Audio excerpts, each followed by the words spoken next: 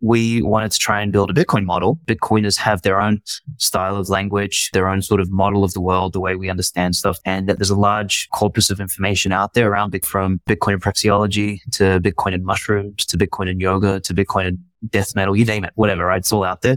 And I think that's broad enough for you to be able to build a Bitcoin language model. This is not something that knows anything. It's just something that reflects like aggregate of what the Bitcoin paradigm thinks. Welcome back to the Freedom Footprint Show with Knut Svanholm and me, Luke the Pseudofin. And today's guest is our friend Aleks Svetski. You might know him as the co-author of the Uncommunist Manifesto. He's also the founder of the Bitcoin Times magazine, and he's got a really interesting project, the Spirit of Satoshi AI project. So, Aleks, welcome to the show. Thank you, man. I thought you were about to say Spirit of Satan, the way you pronounced Satoshi there for a second.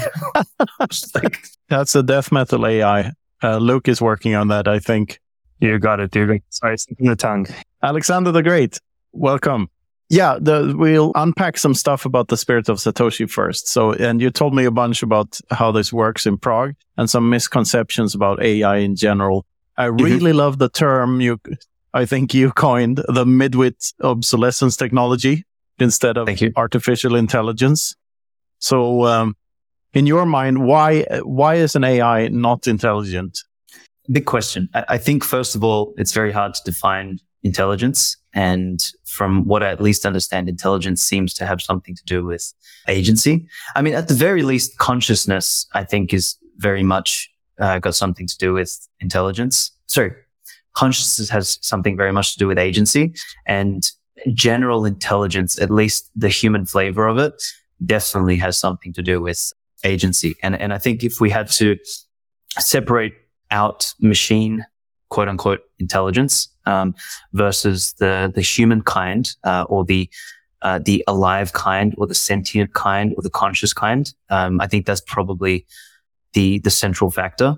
But beyond just that is the fact that, intelligence is just it's a tricky thing to define. Like, different people define it different ways, and you have different types of intelligences. I can tell you that a tree is much more intelligent at transforming, sunlight into photosynthesis and growing, branches and leaves and wood than we are, right? Or that a computer is. So like there's so many varied, definitions or domains or contexts for intelligence that, I guess you could argue that machines are intelligent in their specific domain. Like, obviously a tree can't do what a computer can do. But these things are ultimately fundamentally directed by us. So I think they're more like tools than they are what people conceptualize as intelligent beings or intelligent agents or intelligent something, with more substance than what a computer essentially is. All right. So what is an AI and what does it do then? And how do you program one? How did you get the idea to build your own, and why? Yes. So, okay, 5 questions. Let me start with the first one.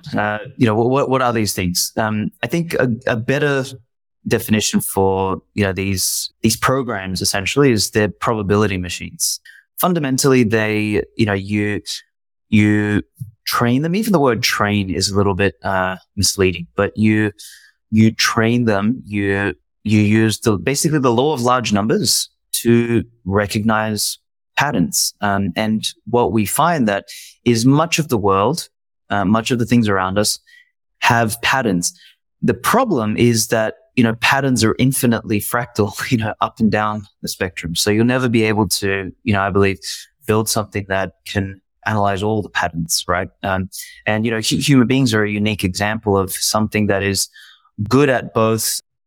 Like, we're good at recognizing patterns across a broad range of things. But we also, combine that with some sort of thumos or some sort of like internal drive towards something. Like, we have a direction and, an agency, as we were discussing earlier. Like, we have a desire to go somewhere. But to come back to these machines, like, we have found patterns not only in mathematics, more recently, obviously, with the language models, we found that language is very pattern driven. And if we can analyze the patterns, if we can associate numbers or vectors to words and sentences and things like that, we've been able to build machines which can basically vomit out strings of sentences, words, paragraphs, whatever, that seemingly represent something intelligent. And, this is not to talk down and say, these things are useless, because they're actually pretty damn interesting. You can sit there and have a bloody conversation with a computer. That's like wild. This was, fundamentally, traditionally, speaking, this was thought of as the point of reaching general intelligence. Unfortunately for the nerds, that wasn't the outcome of figuring out language. What we figured out was that language is definitely, or at least the 80-20 rule applies to language. You can get 80% of the language production by, maybe 20% of maybe what language is made up of, right? The other 80% I don't think will ever achieve, because the other 80% has, as I said, something to do with consciousness or agency or intent, etc. But we have found a way to use the law of large numbers to do pretty miraculous things in the domain of language. And what these probability machines like ChatGPT do is they probabilistically string words together in basically a sophisticated autocomplete, such that it tells you something that is as if a human read it. Now, not a very intelligent human, not a very creative human, not a very unique thinking human, but definitely sounds like some form of human built it. And this is where I guess we go into what I call midwit obsolescence technology, is that, much of what you'll get out of ChatGPT is something that some midwit in some bureaucratic institution would have written, someone for New York Times or CNN or something like that. Just like fucking a bunch of words that don't actually say or mean or, do anything, but they're just written. And, to me, that's really ironic. It's that the very people who these models are most likely to replace are the same kind of people who built these things, which to me is quite funny. And that's why I said, maybe the greatest invention here is the midwit obsolescence piece. So I don't know if you want me to stop there for a bit before we go on to what I decided to do in this space, or if you want me to continue. Yeah, only one point about that. It's funny how a funny observation is computers in movies from the 70s and early 80s were doing exactly this. You were talking to a computer. What they didn't predict is that graphics would outpace this kind of technology. People thought that this would be the thing the other way around, early on, but we haven't had it until now, really, that the computers could do these things. Yeah. It's computation. Once again, if we had to pick what element of intelligence, we've sort of cracked here, is we've cracked the language element of computational intelligence. And, my understanding, at least, is that's quite narrow in the broad spectrum of what intelligences are, right? Like we mentioned earlier with trees have an intelligence, the panther has incredible physical bodily intelligence. Motherfucking panther can jump from a tree to a tree. Good luck, the computer doing that. So these things, vary, and it's very easy for us to, human beings are like that. We our imagination extrapolates things out. I remember when ChatGPT first came out, they're GPT 3.5, was trained on the whole internet, which is wrong in the first place, but that's what everyone was saying. And ChatGPT 4 is going to be an order of magnitude bigger, and then an order of magnitude, and within 12 months we'll have AGI, and it's all over. And there was this guy that I was following when I first went down the rabbit hole, and he's one of the so-called best AI engineers in the world. And for the last year, I swear to God, 90% of his videos, the thumbnail says AGI around the corner, months away. It's just the same thing over. I'm bro, you don't get it. Speaking about pattern recognition, it's so funny because that AGI is around the corner, or Skynet is coming, or whatever. Mm-hmm. It sounds a lot like other, tabloid journalism. They finally found life on Mars. That has been a headline in popular science magazines for 40 years now. Yeah. The sea levels are rising. We're all going to die. It's blazing hot in Europe. Everyone's going to burn. But the pattern I recognize here is that journalism sort of cracked that code as well. By being deliberate midwits. They created an analog AI before AI was invented, because like AI is totally like replaces journalism first, right? Because it's so easy to write some bullshit about some other bullshit. It's literally parroting. This touches on an interesting point. So like one of the things we've realized with these models is that they're essentially mirrors of what you train them on. And I think fundamentally, because most of the shit out there on the internet these days has just been written by the middle of the bell curve midwits. Like think about like the average blog. It's, it's in the word, it's average. Like think about the average, newspaper, the average, write-ups from a journal, like all of this sort of stuff. So that makes up the corpus of data. Think about Wikipedia. Like, if you want to think what mid is, like go read Wikipedia.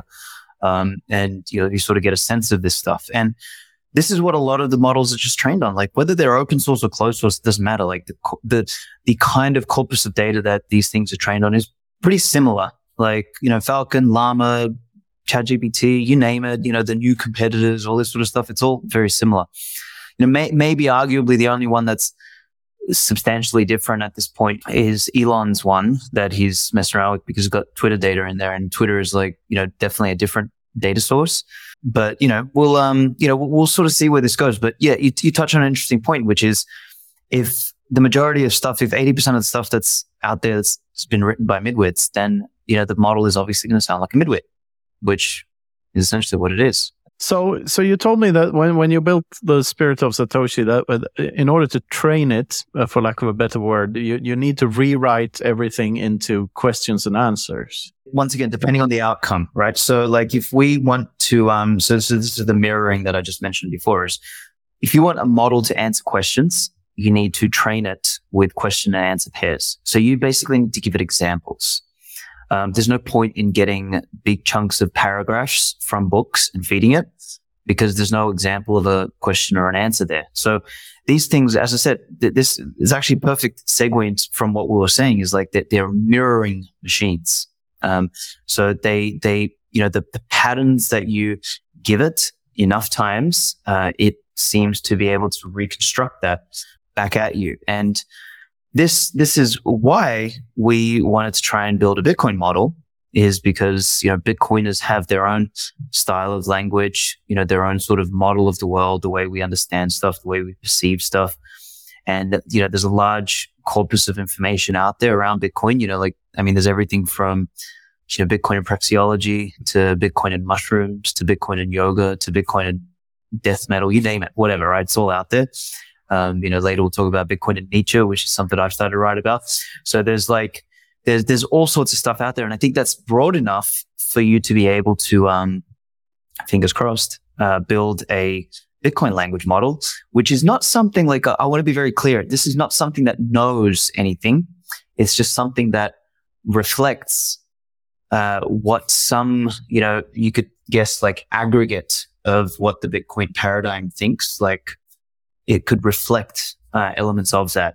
And you can almost think of the reflection almost as it's not like a straight mirror. It's kind of like like a cracked mirror. So depending on how you prompt it, it'll reflect a different element. You could ask it, tell me something more like safety or more like Breed Love or Jeff Bezos, Knut or whatever. Like, it adapts. So it's like a simultaneously high fidelity, but faceted reflection. And that's very interesting. Once again, like I don't want to sound like I'm completely bagging out AI. It's obviously, humans are really funny. Like 2 years ago, you would have said like, oh, you can talk to computers. You'd be like, get the fuck out of here. And then all of a sudden you can talk to computers. Everyone's like, oh my God, it's going to take over the world. And then a year later, everyone's like bored and, on to the next current thing. Right. So it's like, it is miraculous. It is very, very interesting. But, the question for me becomes, okay, cool tool. What do we use it for? Do we use it to like basically entrain everybody on the planet to become midwits, and make more and more people midwits? Or should we attempt to like fork off and, build a version that, represents a different concept of the world? The Übermensch, the remnant. Yes. I wanted to call the business Remnant AI at one point. This is so interesting that you use the word mirrors consciousness, because that's that's one of the deeper points we got into with Jeff Booth the other day about how reality is a mirror of your consciousness. And we got into this talk about, the quantum mechanics and the double slit experiment, and to which extent the mind creates reality. And the tweetable quote from the episode was that reality is a mirror of your consciousness. So this is sort of a life imitating art imitating life type of deal, that the AI is actually, the more you train it, the more it becomes like a mirror of what we are. Yeah. And also, I was very impressed by Spirit of Satoshi's condensed version of the alchemy chapter from my book. And it came up with its own word, quantum money, which sounds like a tabloid term, but it explained it very thoroughly and got the points. And it was really cool. Yeah, I mean, mind you, that wasn't entirely the AI. So that's like we use the AI plus ourselves internally. So I just want everybody to know that, full disclosure, so when they start using Spirit Satoshi, it's like, oh, it didn't produce this. Well, no, like it's still a work in progress. But yeah, there's some interesting insights and some nuggets it can pull. And this is once again, it's like human beings will, where we innovate is when two or multiple ideas kind of like clash, right? And somewhere in that Venn diagram, we're able to extract something. We're like, oh, this is something fresh, something new. And, to some degree, these models may offer up a way to do that sometimes, but I think it's almost like a lottery, right? So most of the times, like, you'd be like, regenerate, and it's not going to produce anything useful. And then all of a sudden, like, it'll plop one thing out. You're like, oh shit, that's actually kind of cool. Quantum money. And, you roll with that. So, once again, it just reinforces the fact that these things are tools, and it's up to humans to use the tool. It's not like, I'm sick and tired of people just running around being like, oh, AI is going to take over everything. And it's like no, man, like, just like computers automated a bunch of things. Like, we don't sit there and draw spreadsheets on a piece of paper anymore. Like, Excel does that, but you need to use Excel. The same thing with these tools. Like, you just need to act, you need to use them intelligently. And the intelligence in using them comes in two ways. Like, number one, finding things that you can do that you can ideally like automate, but also not automating to the degree that you become stupid and can't think anymore. Like, I know people that sit there and they use it for all their ideation. Or, they get it to write stuff for them. Like, there was apparently some Bitcoin book that the dude wrote with, using ChatGPT primarily. And to me, first, it's an abomination. But, second, like, I'll clarify here. It's an abomination to get an AI to write your book and then say you wrote it. Like, if, maybe you write a book and just say the AI wrote it. That's kind of cool. But, to do that, I think what it does is it actually weakens your own muscle of writing and thinking. And I don't know, there's a couple of threads we can pull on there, but yeah, on that point, I just heard today about some court case where someone was sued for using text from ChatGPT and trying to copyright it. So you can't really write a book and copyright it. I mean, I think copyright laws are bullshit anyway, but in the current legal system, you can't copy paste something from ChatGPT and release it under your name without being at least at risk of getting sued by someone. Who sued him in the end? That's interesting. Yeah, I don't know. I just heard this story briefly from a couple of people I talked to today, and I don't know the intricacies of it. So, but it sounds like something interesting to look into, because like this is one of the reasons why I don't like intellectual property laws. Is like, how can you copyright words? Like, how can you copyright? It's like Orange Pill app got sued by the company Orange, the mobile service provider Orange in Europe, because the word orange is apparently patented, which immediately made me think, okay, who's got the word black? Like, there was this artist who copyrighted or patented a formula for the deepest black you can make. I think it was called Vanta Black or something like that. And it was that he was the only one who was allowed to use this color of black in art anywhere. Just similar insanity. And I think some people did some made like counterfeit versions of that or something, and used it to devalue it. It was some fun stuff, but it's so retarded. I mean, black is just the absence of light. That's what it is. Yeah. But apparently it can be patented. So on to Nietzsche. This is very interesting. You just showed us an article here that you're working on or have written for an upcoming issue of the Bitcoin Times. It's about Nietzsche and Bitcoin and this old, you've dug up the old idea of the Übermensch, which I find interesting, and how the urge for power is not necessarily a bad thing. So, and that power, this notion that power corrupts is off because it's so diluted by I guess this is my interpretation from just skimming through the article, but that I agreed with a lot of the points, like that money does not corrupt if the money is not corrupted itself. Like you need corrupt money in order for money to corrupt the soul. So can you unpack the article a bit for us and tell us what it's about? I think we are drowning in a world full of like Marxist, leftist, French revolutionist platitudes, like things like, oh, power is evil, and like we are all in this together, and the average man and all this sort of stuff. And I think what we've done is we've devolved society into this praise of the peasants, like, or the praise of like the average man. Like we've shunned excellence as an ideal. We've shunned greatness, and like we've forgotten that there was fundamentally extraordinary, incredible men throughout history. We literally changed the course of everything. And there was this recent article written about like Napoleon, right? Like the new movie. And I think something about the article in the headline was no matter how much we progress as a society, we still can't get away from the stupid idea that these great men who influenced the world. And like, it was one of those classic New York Times midwit articles, right?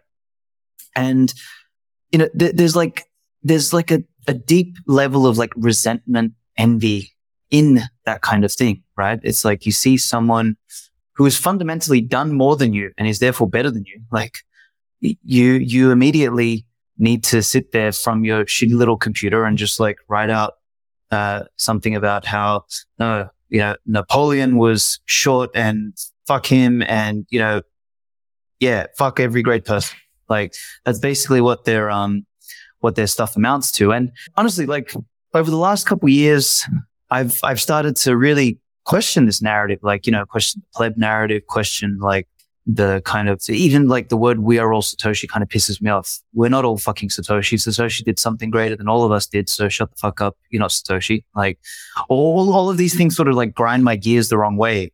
And I think it's about time that we recognize the biggest problem, I think even more great than the money being broken, is that people's relationship to life, the will of life, to vitality, to excellence, I think that's broken. And I actually think that's what preceded bringing us to the state where we decided to debase the money. So in fact, like I've come to this realization that it's, the money is not the root cause of all the problems. There's something upstream which leads us to the point where we are willing to debase the money as a civilization, and then things accelerate downwards. So like the decay sets in much earlier. And I think for our Western modern world, that decay started with the French Revolution, not in 1971. So it started beyond that. But no, but the French Revolution is interesting here because they killed a lot of monarchs and lords during that, right? And that's so I guess your point is that the envy drove that revolution. 100%. You look at what Robespierre. What was he? He was the genesis of communism. Like that's where it all started. Like Karl Marx emulated his thing on Robespierre and said, no, we need to do this a bit better. And he found the right class and the right message to really drive leftism, liberalism, and all these sort of ideals. And since then, the world's been suffering. But the revolution it didn't come out of nowhere. These people were pissed off because the people in power were abusing it to some extent, right? To some extent. So there was a bit of bad luck and a bit of lack of strength from the monarchy and the leadership at the time. I believe it was Louis XIV that got guillotined, or was it 16? I always mix up the numbers. 16. It was 16, right? Yeah, okay. So yeah, 14th was Louis the Great, right? Like the guy who, yeah, he was the based one. So like if Louis XIV was around, I don't think the French Revolution would have happened. 16th was a bit of a pussy. Okay, so okay, let's get the names right. Louis the Based and Louis the Debased. Yes, debased. Exactly. There we go.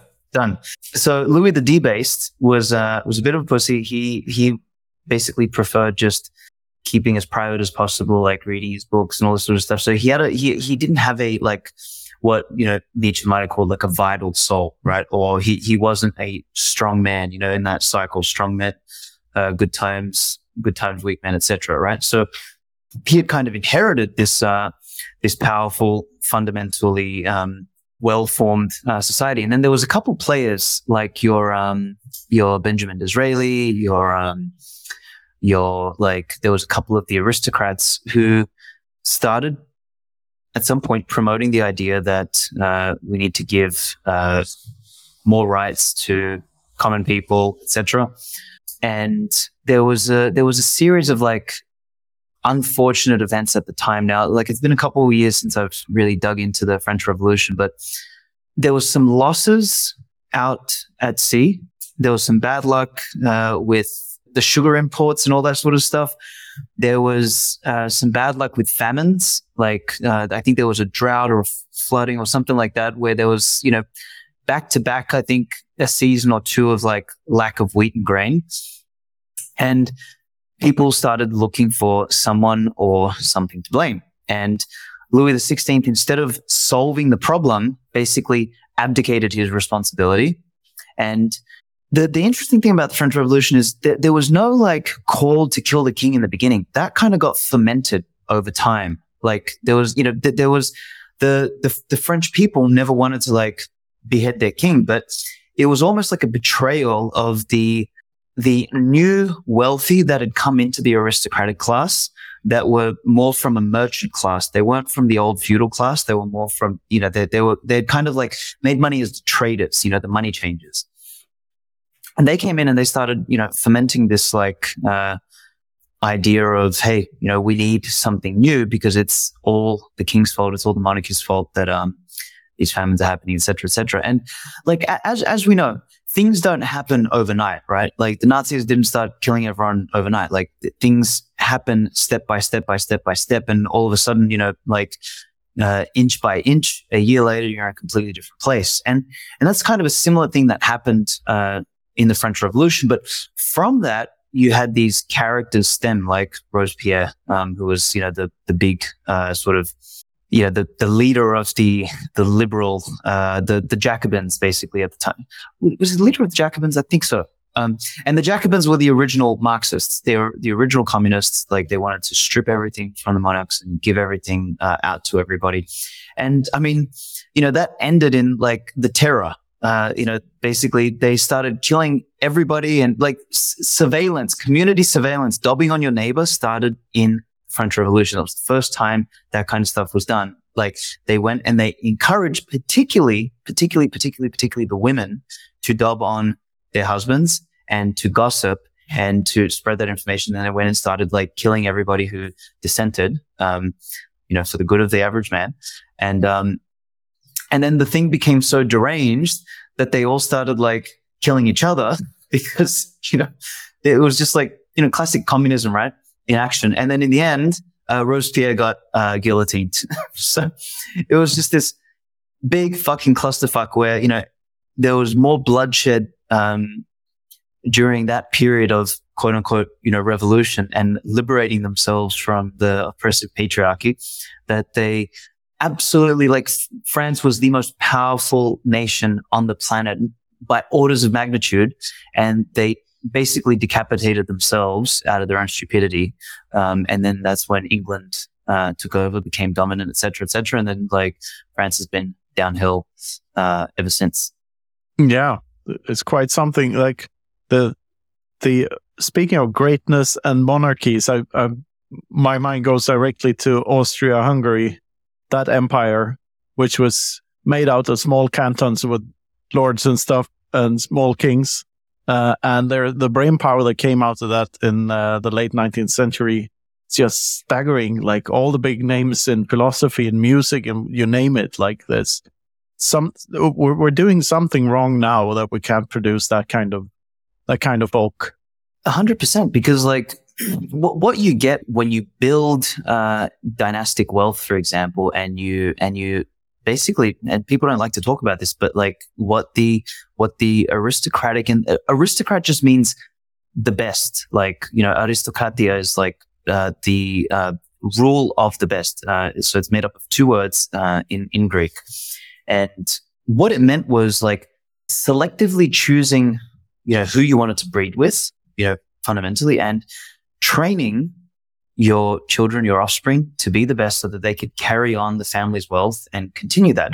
And what you got after generations of doing so is, yes, sometimes you got like pathetic, entitled little shits. But more often than not, you got the Wagners, you got the von Mises, like, you know, Ludwig von Mises was part of a cultured, like, count aristocratic class. Like, you get people who have the space to think and to create and to produce stuff instead of being, you know, just like we are today. Like, we don't know which way to turn. Inflation's fucking climbing. We can't, you know, feed our families. You know, the wife and the husband have to work. The kids are fucking neglected. Like, it's a disaster. Whereas when you have the capacity to pass down wealth, you can actually build culture. And if there's one thing missing, like really, really, really, really, really deeply missing from the modern world is culture.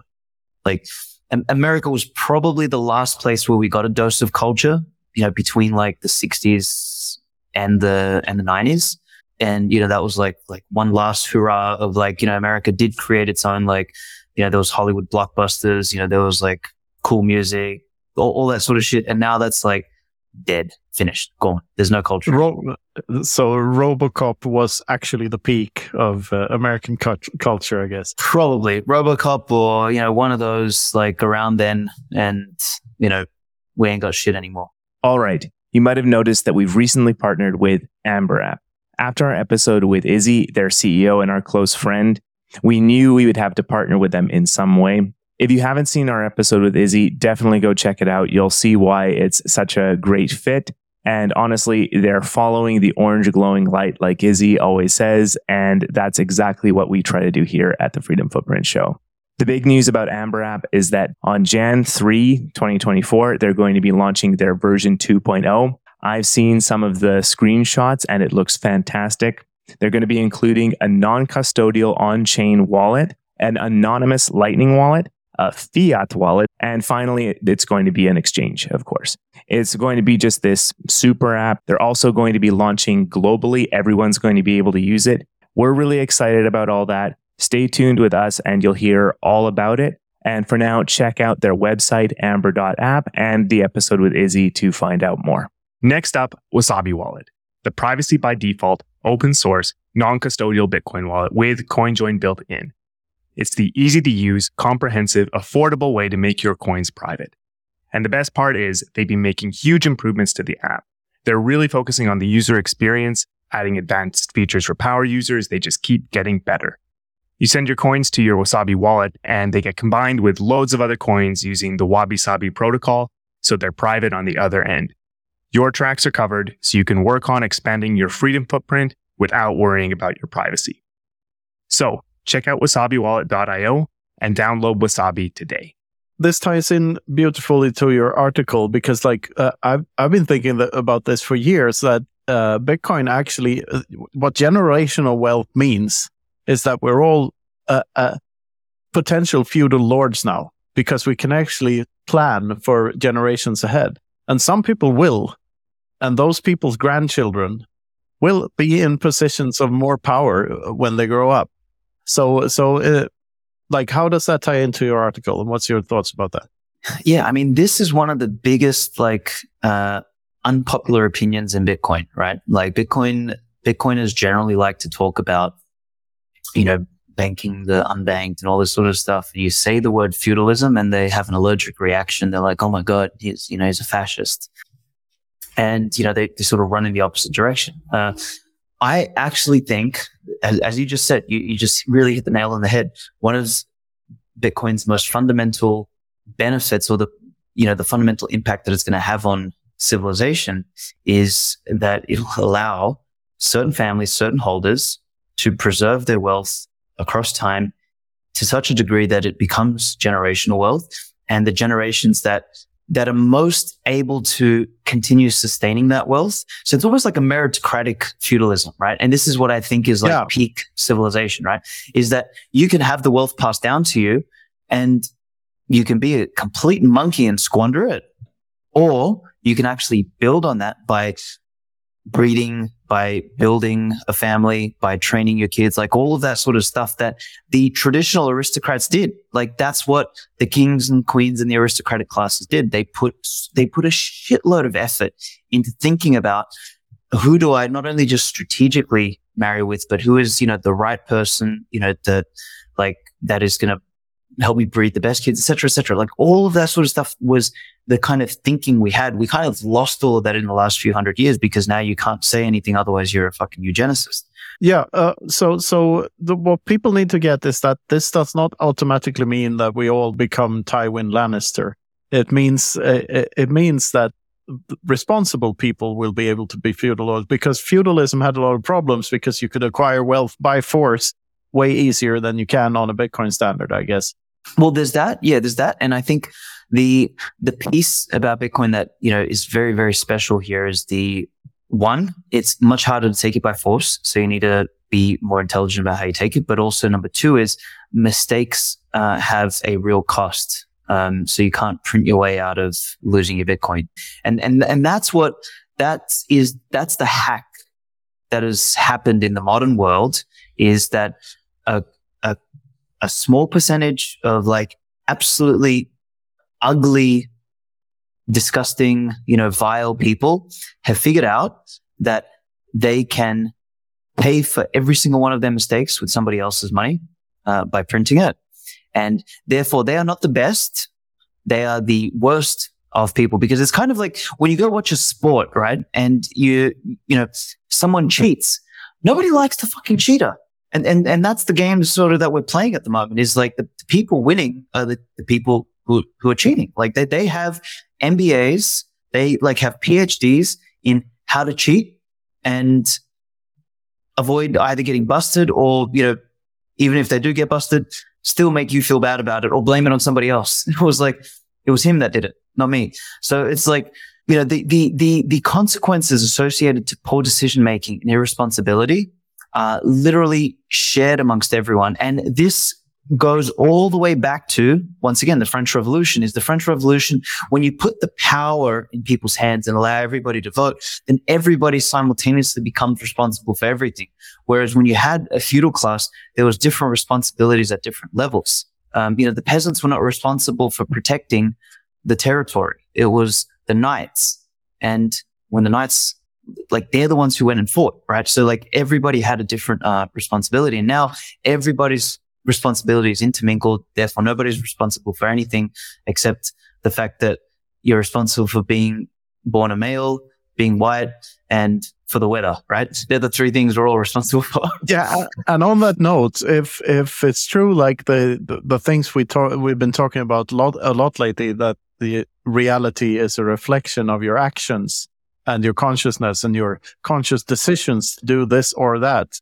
The rise of transsexual athletes winning women's sports is exactly that. It's a reflection of this bullshit going on top, when cheaters can win the game of money. Exactly. That's so we are, we're sort of, woo way, manifesting all of the ugliness that is inherent in our thoughts. We are manifesting all the average, we are manifesting we're tearing down anything that is reminding us of like the beauty that we're able to create. Because like inside we've become ugly, we've become envious, we've become resentful. And this was Nietzsche's big sort of lesson out there for humanity. He said like, if we orient ourselves around, resentment for greatness and praise of average and praise of equality, we are going to create a civilization that devolves into what he called the last man, right? And the last man, we today would call it the lemmings or the NPCs, or, the peasants, whatever you want to call them, right? But yeah, okay. I had so many thoughts here. Like, one of my favorite sentences from one of my own books is a sentence I stole directly from Daniel Prince. And it's about schooling. He's talking about homeschooling all the time. And it's this: if you're a straight A student, you excelled at being average. Interesting. It's so true. So I was helping my son with his maths homework today and yesterday and the day before that, because he has homework every day, which totally takes the fun out of learning. Yeah. Yeah. And the way maths is still taught in schools is you get these problems that you need to solve, and the teacher looks at how you solve them and not the result you get. So to me, maths is all about understanding the world and getting the correct result in the end. And how you get there is none of the teacher's fucking business. Correct. You should just get the fucking best. You should, can I solve the problem or not? And if a type of solution is suitable for my brain, then I should use that solution and not some forced fucking bullshit. Formula, right? Yeah. Yeah. So it's all that is calculation. It's not mathematics. It's calculation. Correct. Mathematics is about understanding this shit. Thank you. So even from this early age, like he's 12 now. So, but it still baffles me that this is the way public schools teach children how to do stuff. And of course, it makes sense when you see it that they don't want obedient slaves and not thinking people on the other side. It rewards obedience more than anything else. Yeah, I mean, this is the plague of the last man. Man, you just flashed me back to my high school years, because that was one of the things. Like, and this, I was a kid. This was long before I read Nietzsche or understood Bitcoin or agnostic or anything like that. But I used to argue with teachers all the time. They'd make us memorize formulas, and I was like, I don't give a fuck. Like, I'm gonna work it out myself. And I'd always have brawls.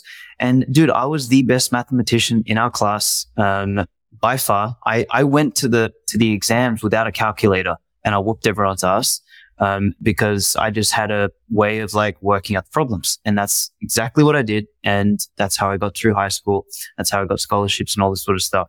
And it was all because I went and solved problems, and I didn't have this language for it. I didn't know what I was doing. Like, I didn't know that I was doing something different to calculation or formulas. I just like hated this idea that everyone in the class was just like following a formula and just like, yep, here's my formula. Copy across. Okay, now I just like put this into a calculator and I get the answer. I was like, you didn't fucking learn anything.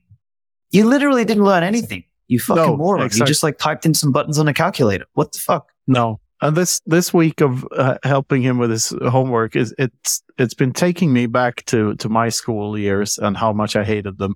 I remember I was around 14, 15 maybe, and my English teacher downgraded me when I thought I had performed well and that I would get the highest grade. Instead, I got an even lower grade than I got, because and I came to her with like that. Oh, I scored top points on this national test or whatever. So why are you downgrading me? It's because you can tell by the way you do your homework that you write synonyms instead of the words I want you to write.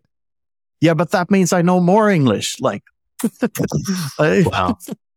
But these are just two examples or three of how fucked that is. So okay, back to Nietzsche. Back to Nietzsche. I mean, I just pulled up the article because I wanted to like pull in a couple threads here. So like one of the, I guess sections in the essay is quality over quantity. And I think this is like one of the big misconceptions in the modern world as well. Like there's a like, it's funny, man, etymology is such an interesting, etymology and philology and just like playing around with words is so interesting. Like you look at quality and equality, like are almost like diametrically opposed. When you get equality, you get the opposite of quality. You get mass, you get quantity, you get numbers. You get. So should we use the term equality instead, or instead of equality?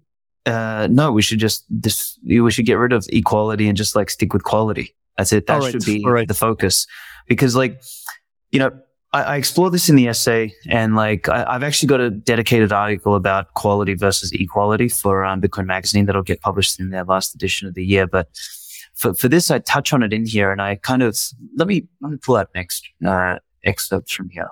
So I say, second, Bitcoin is money with a high degree of quality. The quantitative element is fixed and predetermined, making it something with an increase in quality and therefore value over time.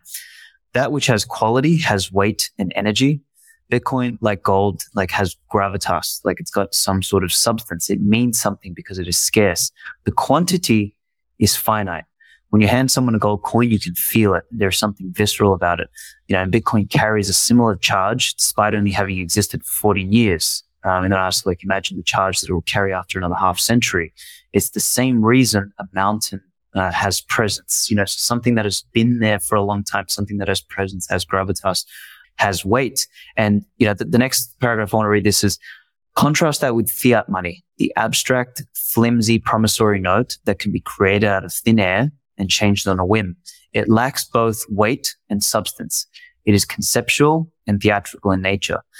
Even think about the term quantitative easing. What does this process mean? Like, quantitative easing is the process of increasing the quantity of the money by making it easier to produce.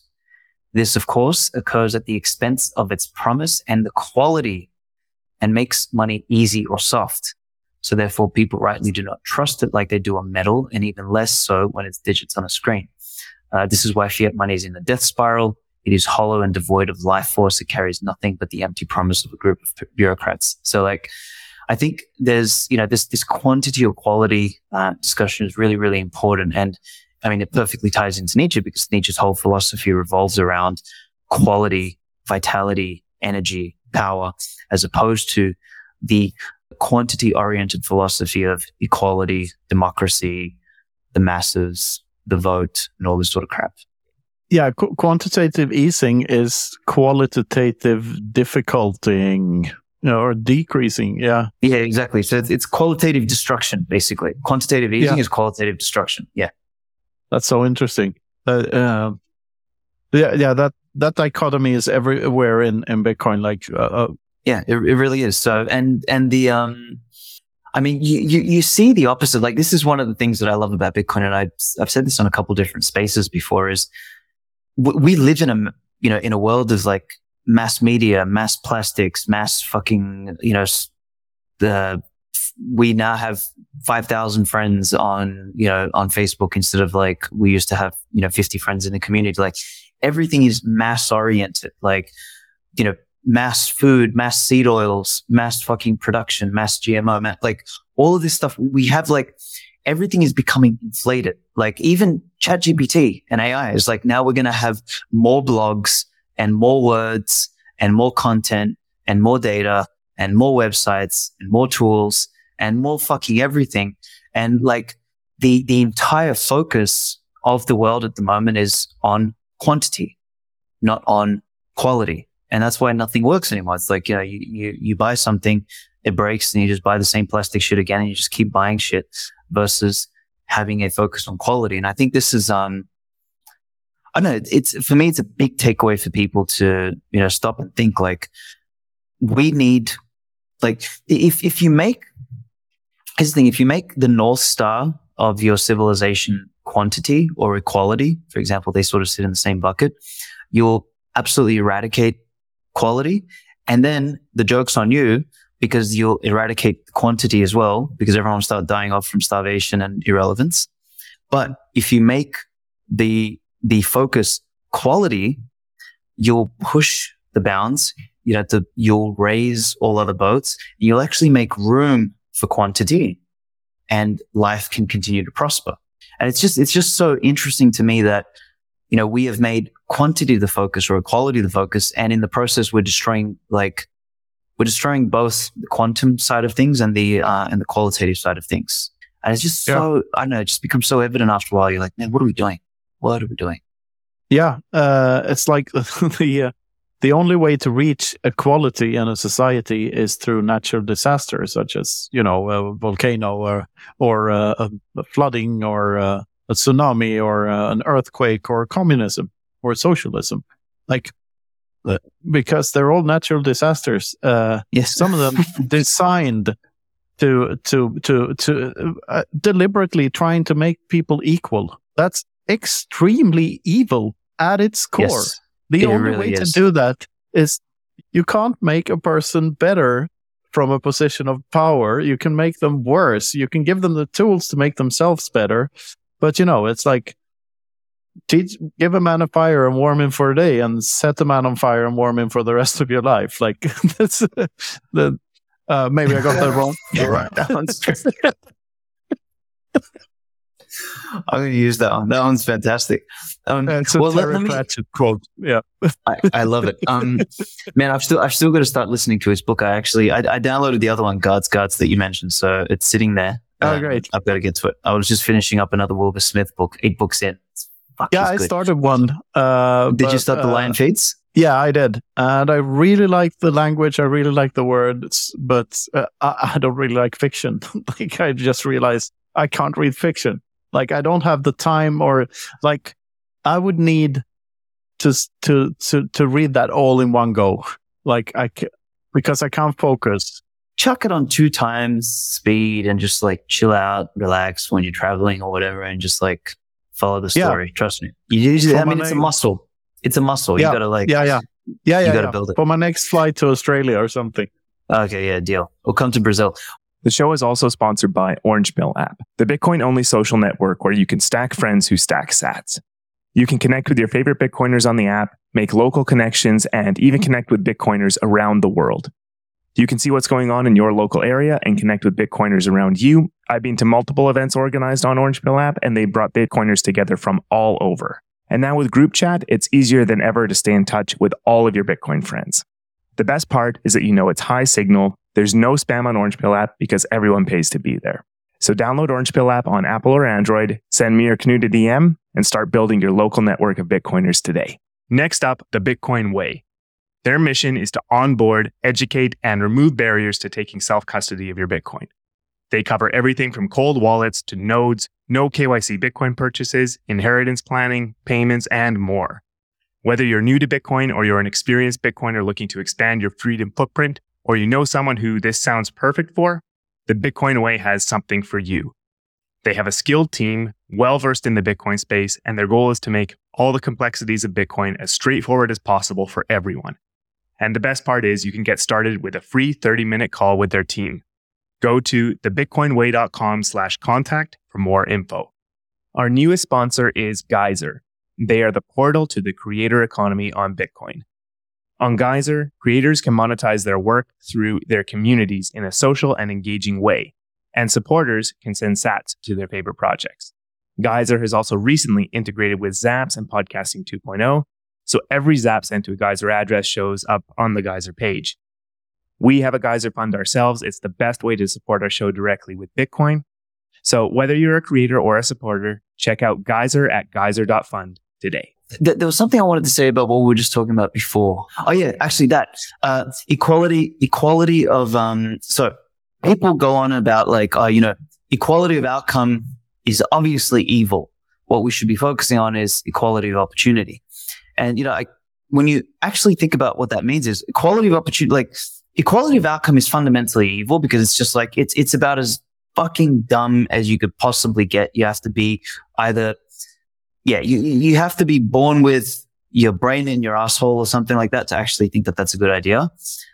But equality of opportunity is just a stupidity or a fantasy because like people throw it around like, oh yeah, we need to give everybody the same opportunity. But that is fundamentally impossible because as you said, unless you set every volcano off in the world at once and like melt everything and just like start the world from scratch, basically confiscate everyone's parents' wealth, so that way everyone starts from scratch, and you then also give everybody the same genetics and same brain and same predisposition and same everything, you're just not going to have the quality of opportunity. Like it's a scam. It's as evil as a quality of outcome, because what it does, it removes parenting from the equation completely, because the only way to do is by grave robber tax, like inheritance tax. That's the only way to get anywhere near equality of opportunity. Fortunately, it doesn't work with Bitcoin.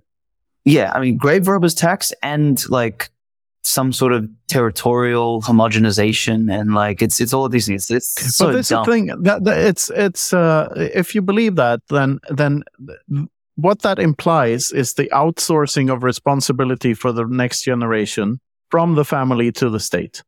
That's what it does. That's what it effectively means. So you put everyone in the same indoctrination camp, and you steal all the parents' money, except for the lunchbox or something, and then you mold everyone into the same fucking.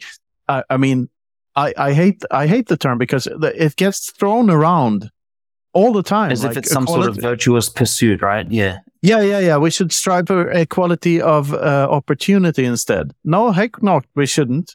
We should strive for whatever the fuck we want, and I should strive for what I want, and you should strive for what you want. Like, that's it. Equality of, I don't know. Equality of non-interference. That's what to strive for.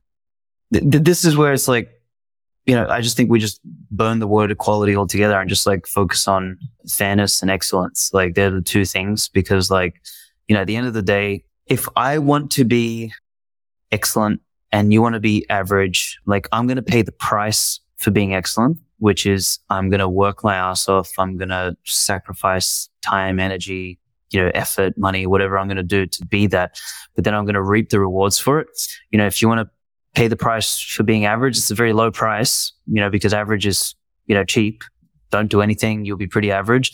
But you'll also reap those rewards. And this is, this has and always will be the rule of life. And the bunch of bumbling average fools, or maybe more so like the parasites who saw an opportunity to lie to the average peasant, the average monkey, and teach him to like feel like he's entitled to something that the excellent person produces, has created a world in which like, the lemmings are weaponized against those who are truly fundamentally great or excellent or productive or anything like that. This is the Ayn Randian reality when she described it, and like long before she did, like Nietzsche just basically warned about this and said that this is exactly where the world's going at a time when nobody would have thought that. Like it was, pre-1900s, Europe was at its peak, all that sort of stuff, and he sensed that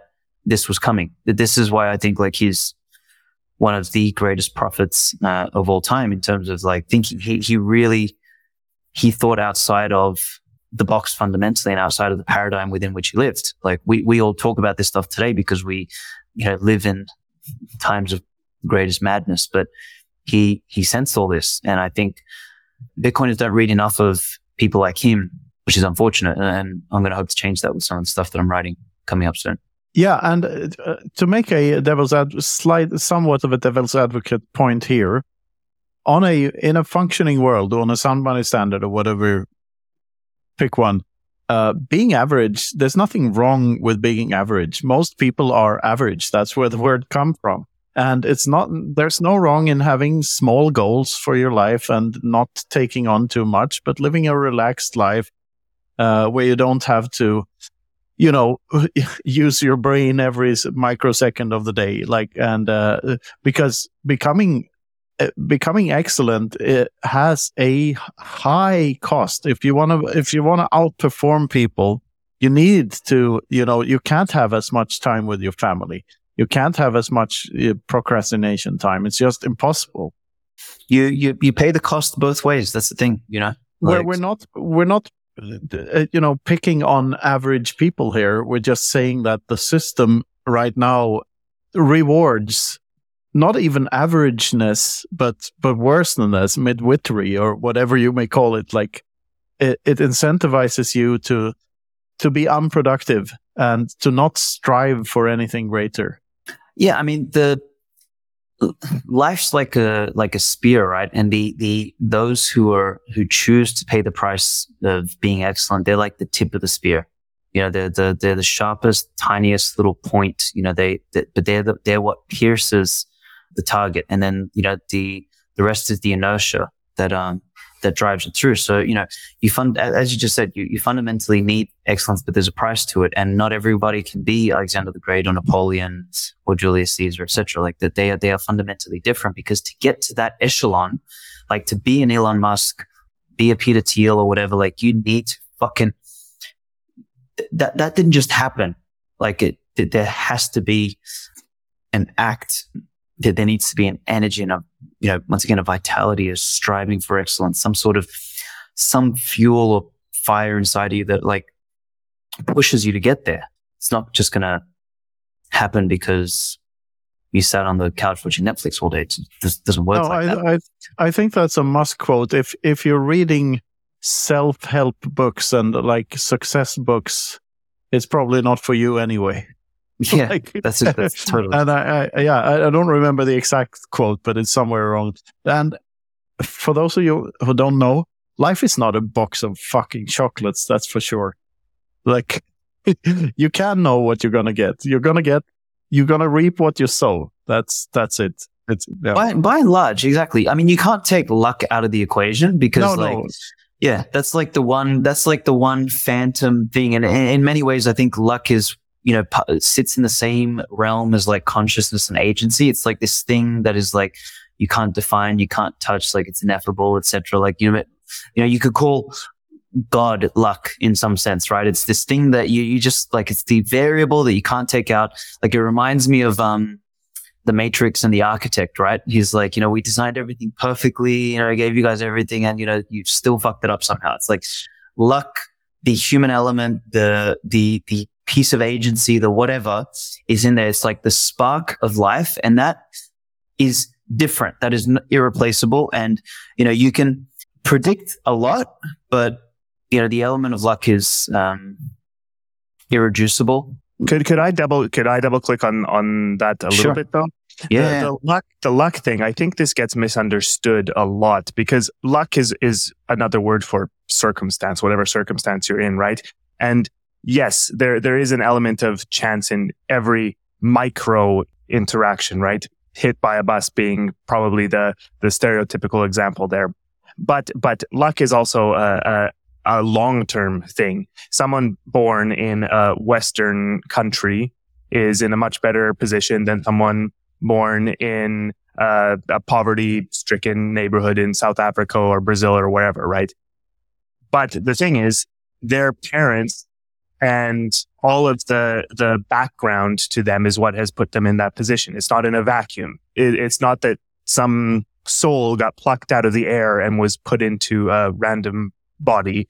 Maybe there's people who believe that, right? But there is a lineage to this. So it's the choice is going back generationally. And I think that actually ties back into that your actions matter forward. Mm-hmm. Your actions matter maybe a long way into the future, right? And so I think luck is just something that my point is that it gets misunderstood. I think that yes, there is sort of a random chance aspect to things, but it can't be used to explain away that people born in different circumstances. Yeah, 100%. I mean, this is one of the things, why it's so ineffable and indefinable. There's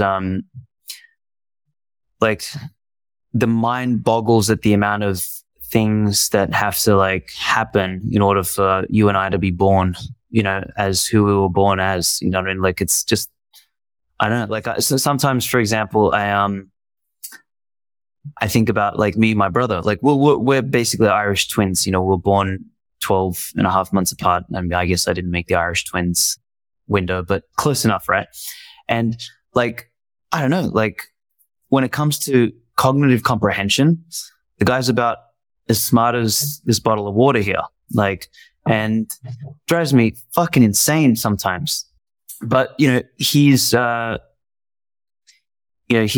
unique in other ways. I don't know, he's been endowed with this ability to abstain from things. He trains like a machine. This little shit, he's fucking abbed up. He's never touched a single supplement or steroid or anything like that in his life, but he looks 100 times better than people who sit there and inject themselves with testosterone and a million other things. And but he's just got this weird, when we were young, my dad used to call him a donkey because he was stubborn like a fucking donkey. When there was something that he wanted, whether it's for the good, for the bad, whatever, he'd just do that and that's it. It was almost like those, those old bunnies where you wind them up and you point them in a direction, that's where he goes. So, he and I have a real difference there. And, is it luck that we turned out differently? Genetically, even being so genetically sort of similar. I don't know. I don't know how to explain this sort of stuff, but there's that when I think about luck, that's what I mean. It's this thing, it's almost like the fucking roll of the dice, what made us fundamentally different from kids, from babies. I started speaking at the age of 8. And I remember my mum age of 8, 8 months, fuck's sake. 8 months. I was thinking that, yeah, you're pretty good for starting that late. Yeah, no, I'm not that retarded. But yeah, no, I started speaking at 8 months old, and my brother didn't start speaking until 2. But he started walking, almost 12 months earlier than me. Why? I don't know. And that's the kind of stuff I throw in the bin of luck. I would throw that in the bin of luck as well, but I would not throw that. There are so many other things like risk management. There should be a word like luck management, because you can I am lucky to know you, Aleks, and to know a whole bunch of great people, but it's not luck primarily. It's that I actively seeked out people and got to know them, and but there's an element of luck to it. I mean, you never know what's going to take off. You never know what people are going to notice of your work or anything like that. So there's an element of luck to it. But just like Bitcoin mining, which is also just guessing a random number. Mm-hmm. And that's so proof of work and luck are very tightly connected. Here's the thoughts. Totally. That is, that's it's pay to play. That's the thing. You're not going to win if you're not going to play. No, freemium isn't free, and proof of work is luck management, basically. It really is. Yeah, that's that's a really good way to frame it. Okay, do you want me to pull a couple other things, maybe to piss people off before we finish this? Yes, for those of you who don't know or haven't figured out yet, I mean, Aleks is the contrarian's contrarian. So please, Aleks, piss people off for us. Would love to hear it. I'm gonna read out a paragraph. So it says, most people think that Bitcoin's greatest contribution will be to lift the masses up and help the weak. Then I say, while that will likely occur, and not for the reasons you think it will, it's my unpopular belief that the more important contribution and impact to mankind will be that Bitcoin makes the strongest stronger, the best better, and the most powerful more powerful. And then I sort of subset that by say, I can already feel you squirming as you read that line. So please read it again. Allow me to clarify why this is a good thing and of utmost importance. And then I kind of go into, first of all, I think we can agree on you get more of that which is rewarded. If you reward theft, you'll get more theft. San Francisco's a perfect example.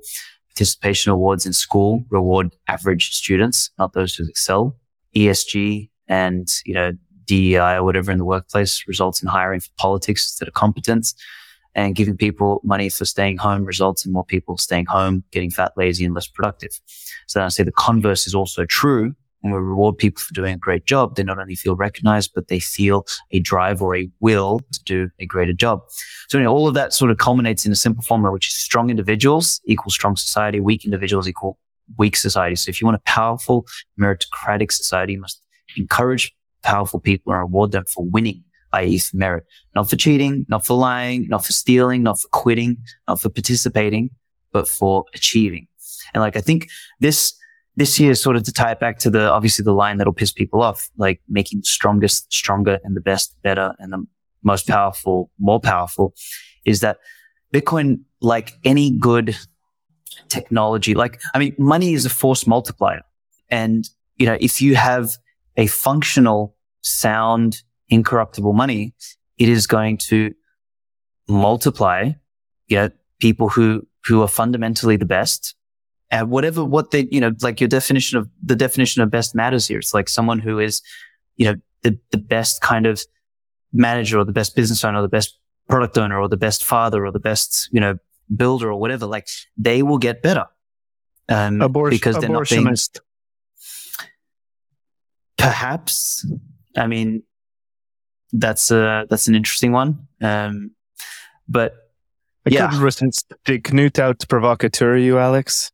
Yeah, maybe. I do my best. Maybe he might have just won this round. No, but I totally get that. Like that thing about incentivizing the bad behavior is straight out of Hoppe. Like Hoppe's literature is full of that. Like you get what you reward. Like if you pay for something, you're gonna get that. So minimum wage laws.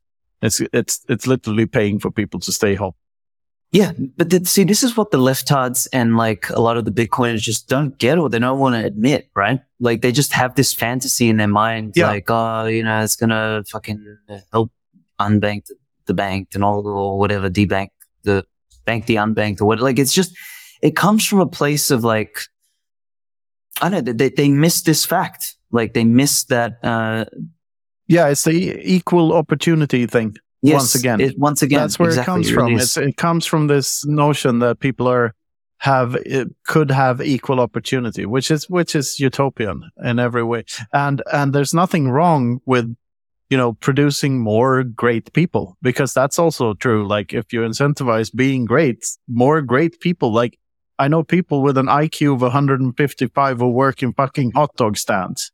They could have done something way better with their lives, but they don't because they live in fucking clown world. And you're going to see less of that on a Bitcoin standard, I think. Well, I hope so. Yeah, like it comes back to the optimization and orientation we spoke about before. When you optimize, when you make your North Star equality, then you sacrifice quality, and when you make it quality and excellence, you'll get something there for the quantity as well. And in fact, you'll increase the quantity of excellent, because life is this thing that wants to expand, and life can only expand if there's some layer of frontier of life pushing, the frontier. And that is like, if there was etymologically speaking, like the word excellence, excellere, which is the roots of it, have to do with separating oneself, or like a mountain or a peak. Like it's a protrusion out. That's essentially what excellence means. It's like it's to push the bounds. It's to climb the mountain. It's to separate from the levels, from the masses. And like that is fundamental. Like, I mean, even if you conceptually think about what growth means, like, if this is your sphere of influence, growth demands that you step outside the sphere of influence and you expand it, you grow it. Like, so all of like literally the very nature of life is the expansion into, bringing light into darkness. It is it's the opposite of entropy, right? And I mean, this is precisely why I wrote this article for the energy edition of the Bitcoin Times. So everyone else, like in the Bitcoin Times, like, wrote about nuclear and, Marty bashed, ESG. There was one in there about like power lines, one in there, about like Simon, what's his name? Julian Simon, who spoke about like there's no such thing as, basically he said all energy and resources are infinite. The only thing that, the only limitation is human ingenuity. There's one in there from Drew Armstrong about entropy, but I took obviously this different tack. I said, okay, what does this mean for kind of the human spirit, or, this is where people misunderstand Nietzsche. Like his idea of the will to power And, I love Jimmy's song, but he gets this completely wrong. He always talks about how, the world is evil, because of our desire for the will to power. No. Will to power is another word for like spirit or animating force of the human. And when we try and neglect that or downplay it or diminish it in any way, what we do is we lose touch with the very excellence that makes life possible, the very excellence that pushes the bounds and continues life expanding and growing. And I mean, that's, in our neglect of that, we are producing nihilism, emptiness, equality, grayness, basically on the planet. Like the leaders are Klaus Schwab and Gavin Newsom instead of, Napoleon and Alexander the Great. Very different quality. Alex, this has been an absolute pleasure.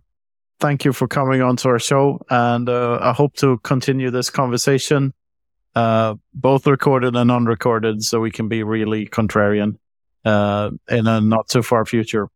We will. Can I shill some people some things to check out? Absolutely. We were just going to ask you. I mean, Luke is the one to ask that. So where can we direct our listeners to find more Alexander the Great stuff? Okay. All right. So first thing is an ask. Is anyone who's interested in the AI stuff? I would love them to go and check out spiritofsatoshi.ai. And what we're essentially looking for, and a big part of this is it's a community project. So we need as many Bitcoiners as possible to help us train the model. And when I say train the model, like it's really a bunch of like putting your knowledge to work. So it's kind of like proof of knowledge. You get paid sats for basically answering questions as if you're the model, and validating whether questions that other people have answered are good or bad, right? And, in doing so there's like validation tasks and there's content creation or curation tasks. You participate in those and you basically earn sats. So it's a little bit more profitable than yelling at people on Twitter, depending on, what you sort of want to spend your time doing. So that's number one. Then number two is, if you had interest in what we discussed with the Bitcoin Times. So as I said, this year's edition, like last year was the Austrian with Seyfedin and Pierre and Goldstein and Raheem and all that. And it was like, we did the big launch last year, but I think this year's one follows on with energy. And I don't know, I know every year I say I'm most proud of this one. So it's really hard to say whether I'm more proud of this one than the last one, but like this one definitely is special. And if anyone ever read the Remnant piece that I did like 2 years ago that, ruffled a bunch of feathers. I did. Yeah, thank you. Same. Yeah. This Nietzsche piece, I think, does a similar sort of job to like really pushing people's, notions or conceptions. I know, Knut, you picked up something in the thing which might be worth like mentioning here. Yeah, it was the how absolute power corrupts absolutely, and how that's only true if the money is not sound somehow, because it's not absolute power. It's not power itself that corrupts; it's the corrupt money that corrupts. That allows corrupt people to get into positions of power with somewhere. Yes. Yeah. So power. Yeah, that's right. So where did I say? It's not power itself, but those who wield it. It's not that power corrupts, but that the corrupt can attain power. And that this is like I love that paradigm shift that people need to make in their heads. So yeah, if people want to read that, bitcointimes.io, and I will, I'll give you guys a code. If you use the code ENERGY, you'll save 40,000 sats, which is about 10% off the publication. All right. Wonderful. One last question. When are you going to write the fascist case for Bitcoin? I wrote it just under a different name. All right. Yeah. Great having you on, Alex. Thank you, guys. Take care. Have a nice rest of your life. Yeah, thank you, sir. That's scary because you're about to say the rest of the day. I feel like there's going to be a drone coming to bomb me now. Overnight. No, but you ever thought of that? That have a nice evening is pretty evil. Like, why would you want me to have a good time for the rest of my life as well? Like, why limit yourself to nice evening or nice weekend? I mean, yeah, okay, that's cool. I mean, the way it came out of your mouth was like, have a nice evening. I mean, rest of your life. No, I really think we're going to get killed. Getting tired in the brain here. Yes, exactly. Knut's getting tired. So thank you again for coming on, Aleks. This has been the Freedom Footprint Show. Thanks for listening.